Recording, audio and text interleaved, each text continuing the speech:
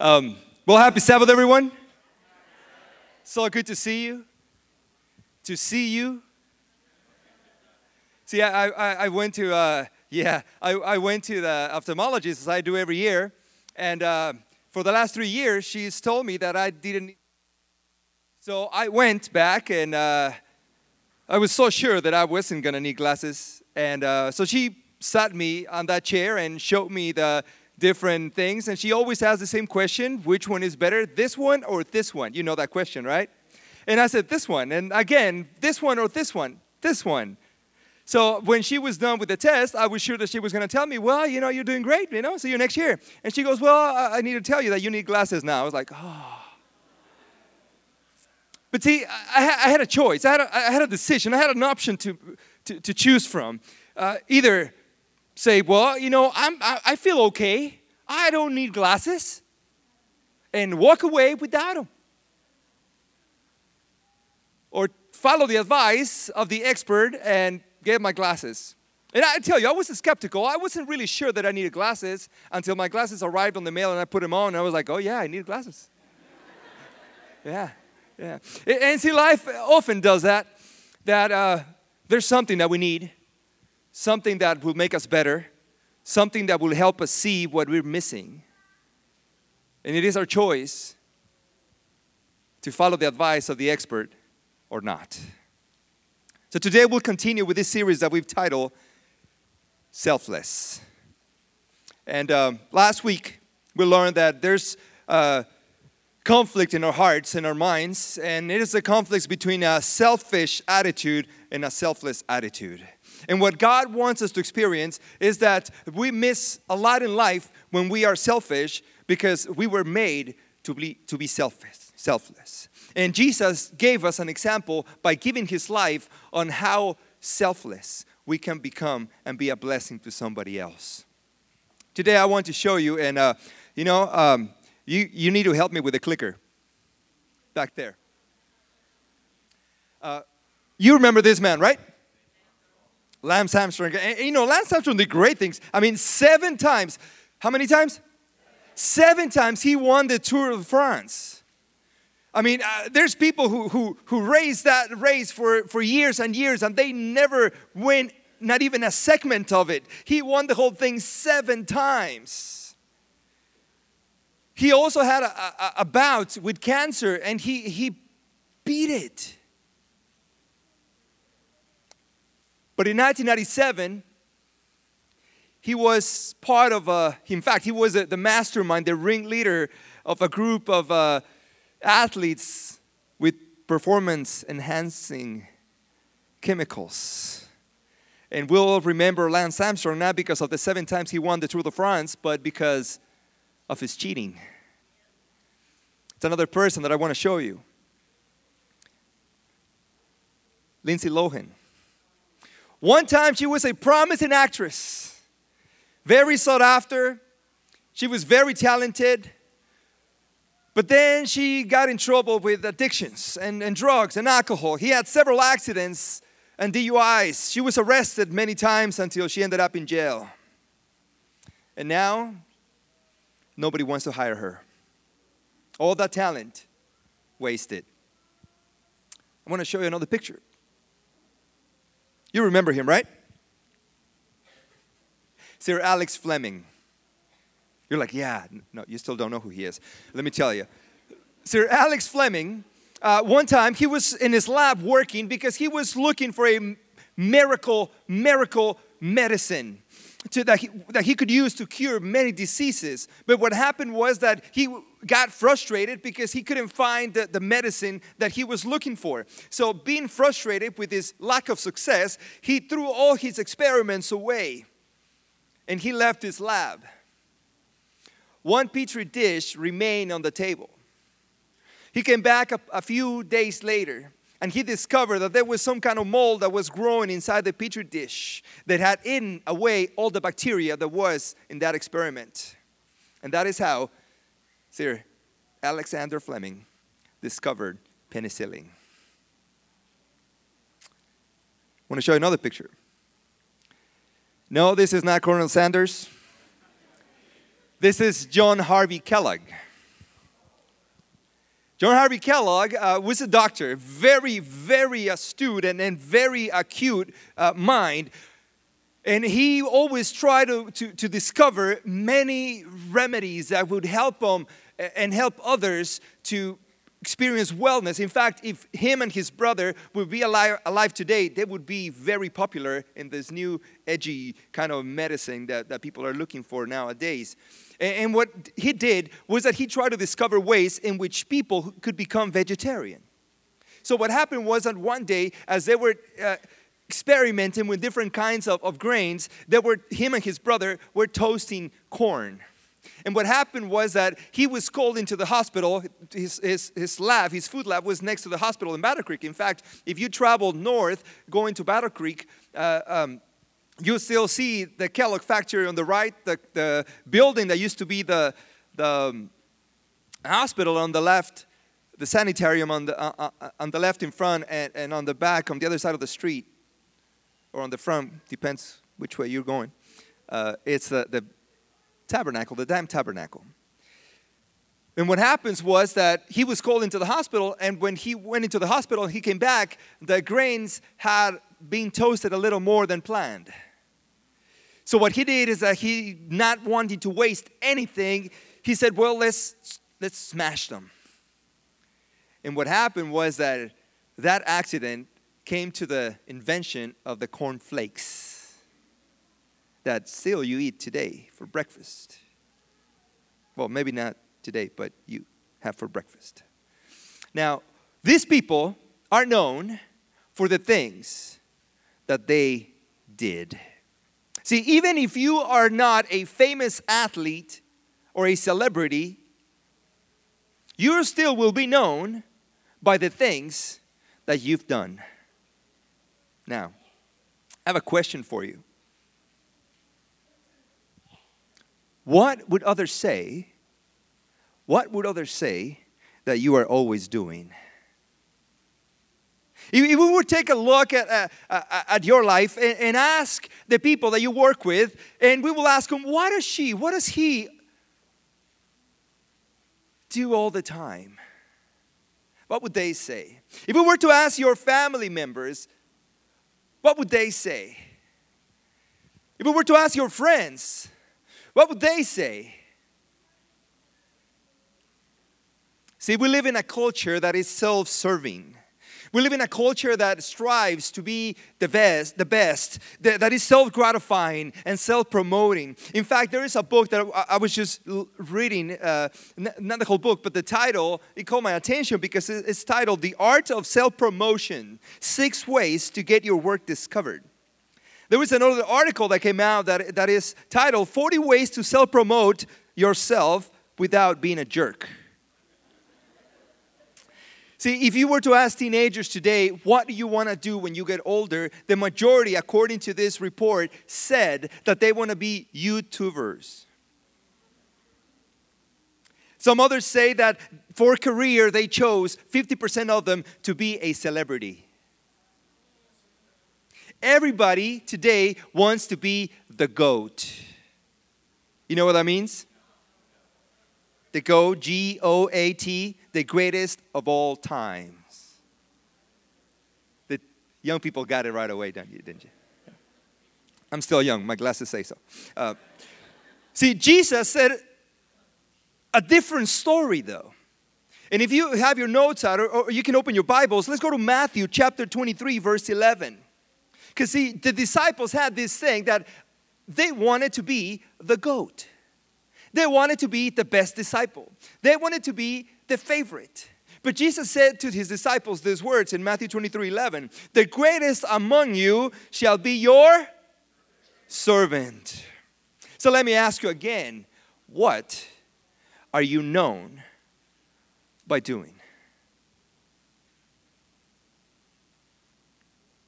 See, in Acts chapter 9, verse 36, there's a story of a woman.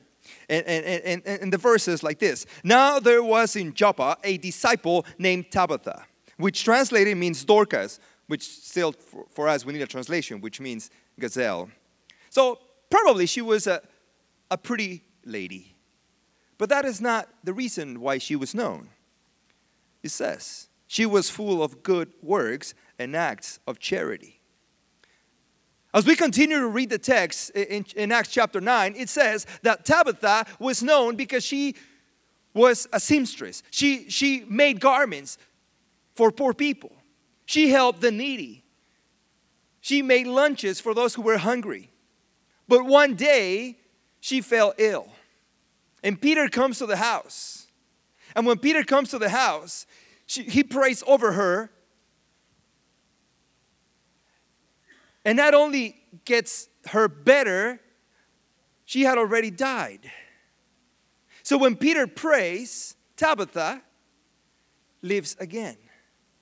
Now everybody there is happy, and they begin to praise God because Tabitha was one of those people who they wanted to have alive because of the things that she was doing, because of her attitude, because of her work, because of her selfless acts.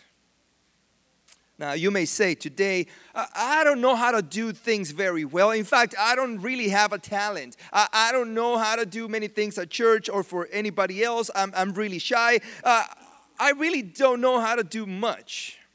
But I want to share a truth with you. And the truth is that what I can offer is important. What you can offer is important. There's always something that we can do to be a blessing for somebody else. In fact, there's always something that you can do to practice selflessness. You can bring a lunch. You can offer a ride. You can carry a towel. See, King David was known because he was a great hero, right? A war hero. But see, David was also known because he was a shepherd, because he was a musician, because he was a king, because he was a father, because he was a husband, because he was many, many things. In fact, the Bible calls David a man after God's own heart. In fact, when David walked into the city, marching with the soldiers after battle, the women would sing songs about him. Wouldn't that be cool? Husbands, that you come to your house after the battle at work and your wife opens the door and starts singing songs because you're her hero. Now the question, family, is what is it that made David great? What is the thing that made David great? See, most people think that David was great because of his victories on the battlefield. But see, I think because the Bible tells us that David was great because he carried a basket. David was one of 8 male siblings. In fact, he was the youngest. His 7 older brothers, were in the battlefield. The Philistines, as it was their MO, had come to Palestine and had begun to conquer. And Saul was the king and took his brothers as soldiers in his army. And as they went to the battlefield, they began to fight them. So David's brothers are part of this army. In 1 Samuel chapter 17 is right there in your notes. In verse 17, it says that Jesse, the father of David, called David. He had called David because David was required to run an errand for his father. And it says, and Jesse said to David his son, take for your brothers an ephah of this parched grain and these 10 loaves, and carry them quickly to the camp to your brothers. Verse 18. Also, take these 10 cheeses. There was going to be a lot of grilled cheese there. To the commander of the thousands, see if your brothers are well, and bring some token from them. Now, family, I need to tell you something. If you want to win the battle in life, first, you have to carry the basket. You see, we want to be great, but God wants us to be selfless. So in order to be selfless, David needed to take the basket. If David had said, Dad, I'm old enough. I could be a soldier. I shouldn't be taking this basket over there. I'm not a little kid anymore. In fact, he had already been anointed as the next king. This is not a thing for me, Dad. I'm going to be a king. But you see, if David had said that, he had never showed up at the battlefield and never God had used him to kill Goliath. Because it was right after that event when David appeared on the battlefield that he heard Goliath taunting the armies of God and mocking God himself. And that is when David became the David that we know and is famous for. Because he chose, first of all, to carry the basket. About 553 years the event occurred. The prophet Zechariah had said that the king was going to come into the city of Jerusalem riding on a donkey. Now, this is kind of weird because kings didn't do that. Kings marched into cities riding on their horses, riding on their stretched limo with paparazzi behind them. But the prophet said that the king was going to be coming into the city victoriously riding on a donkey. In Luke chapter 19, we find this story where the disciples were told to go and find a colt of a donkey for Jesus. And this is the moment right before Jesus marched into the city of Jerusalem in that famous event called the triumphant entry. This is at the beginning of the last week of Jesus' life on earth. So the disciples were given instructions. You have to go to this place, and there's going to be a donkey. And when you take the donkey, the owner will ask you, what are you doing? And what you're going to tell him is, says right there in verse 31, if anyone asks you, why are you untying it? You shall say this, the Lord has need of it. Try doing that the next time you go to a car dealership.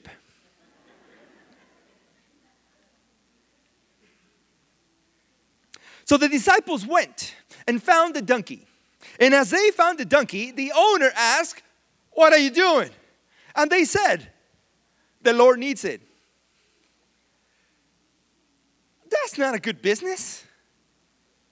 If you're the owner of the donkey.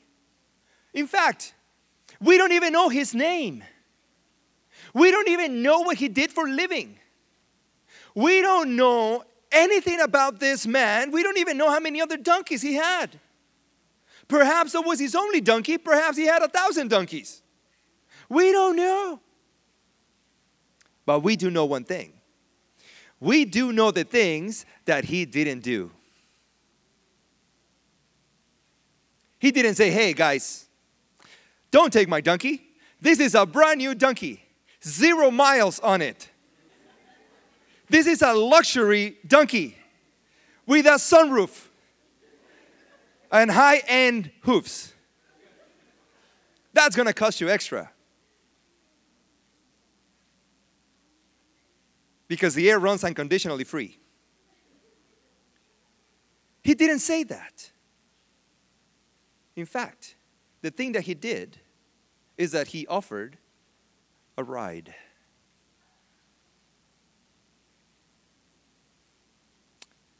Let me share a principle with you. My attitude when I do it is important. My attitude when I do it is important. So on that same week, on the Thursday night, there is a sort of a secret meeting. Jesus is in the upper room with his disciples. And in that meeting, the disciples are having a debate. They're having a conversation. And the conversation went similar to this. John said, guys, I'm the beloved disciple. I rest my head on Jesus' chest. And Peter said, John, that lovey, mushy stuff, that's not what Jesus wants. Jesus wants courageous disciples. See, I was the one that walked on water. And probably John said, yeah, but you sank. And now Bartholomew says, hey guys, and they go like, who are you? Who remembers Bartholomew? Nobody. So see, the disciples are trying to say, who is the goat? Who is the best? Because in their hearts, they're not only have selfish hearts, but they also have dirty feet. So now they're at this place, and as they're talking about who is the best, who is the greatest, who is the favorite disciple, Jesus gets up. And in John chapter 13, we find this story. And it says, from supper, he, meaning Jesus, laid aside his outer garments and taking a towel, tied it around his waist. Then he poured water into a basin and began to wash the disciples' feet and to wipe them with the towel that was wrapped around him.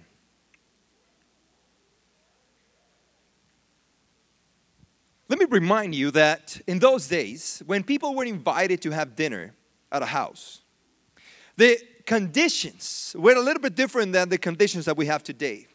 In fact, the footwear was a little bit different than what we have today. You see, today when we go to a dinner, when we're invited to a place, we try to dress nicely. In fact, some of us try to take a shower before we go. And we put nice shoes, nice clothes, and we go, for the most part, clean to these places. But see, in those days, in those places, life was a little bit different. See, taking a shower was not a thing that everybody did daily.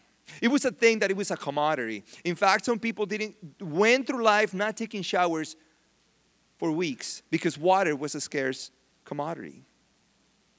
So what happens is that when people came to a house, the dinner tables were not like the dinner tables that we have today. See, they were very low. In fact, they were basically on the ground. So what you didn't want to have next to your food was dirty feet.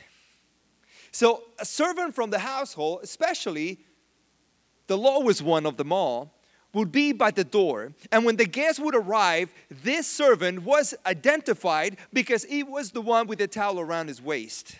Because as the guest arrived to the house, the people will remove their sandals, take them to the side, and this servant would wash their feet. So when they would approach the table, when they would approach the dinner place, their feet were clean near the food. Let me remind you that with the dust, the dirt, the mud, if it was raining, and all the stuff that could be picked up along the way, because people walked. Something that we don't do here in Southern California anymore. It's amazing because we count our steps. That's how badly we need to walk. We count our steps. Did you reach 1,000 steps yesterday? 10,000? You see? We need to walk more. But anyway, so people walked over there, and when the disciples arrived, well, remember, what was their conversation? What was their argument? Who is the what? The greatest. I'm not washing nobody's feet. So as Jesus is listening to the conversation, he grabs a towel, quietly, puts it around his waist, and goes to the door. Now, Peter, he's indignant. No, you shall not wash my feet. Peter, if you don't let me wash your feet, you are not going to make it to heaven. You are not going to have part of the kingdom. And now Peter gets all crazy and goes, well, then wash the whole thing. The issue here, family, is not about being clean on the outside. It was about being cleansed on the inside. The disciples not only had dirty feet, but they had a selfish heart. And Jesus has stopped what he was doing. He gets up, grabs a towel, and washes their feet. Let me remind you, family, that this is Jesus. This is the Son of God. This is the living water. This is the Lamb of God. This is the true vine, the bread of life. This is the light of the world, the living stone, the King of glory, the Prince of peace. He's the great high priest, the righteous judge. He's the chosen one. And in case you missed it, this is the Lord of lords, the Alpha and the Omega, our Redeemer, the Rock, our Savior, our Lord. But he kneels down to wash the feet of the disciples. He said before that he didn't come to be served, but to serve. So bring a lunch, offer a ride, carry a towel. When we serve others, we serve Jesus. And there's going to be a time when Jesus is going to tell you, thank you because you clothed me when I was naked. You fed me when I was hungry. You visited me when I was in jail. And we're going to ask, what? I never did that. And Jesus will say, well, because you did it to the least of these. You did it to me. So family, today we don't wash feet. Today we don't carry baskets into the battlefield. Today we don't offer donkeys for rides. Unless you have a petting zoo, but hold a baby. Stuff a bulletin. Turn on a switch. Make people smile. Pick up a paper. Love a teen. Cook a meal. Give a shirt. Share a meal. Offer a ride. Carry a towel. Because Jesus will say, well done, good and faithful servant. The greatest among you must be a servant. Let the world know us, not for the things that we believe on, but for the things that we do. And that would truly make us. That would truly make us people of the cross.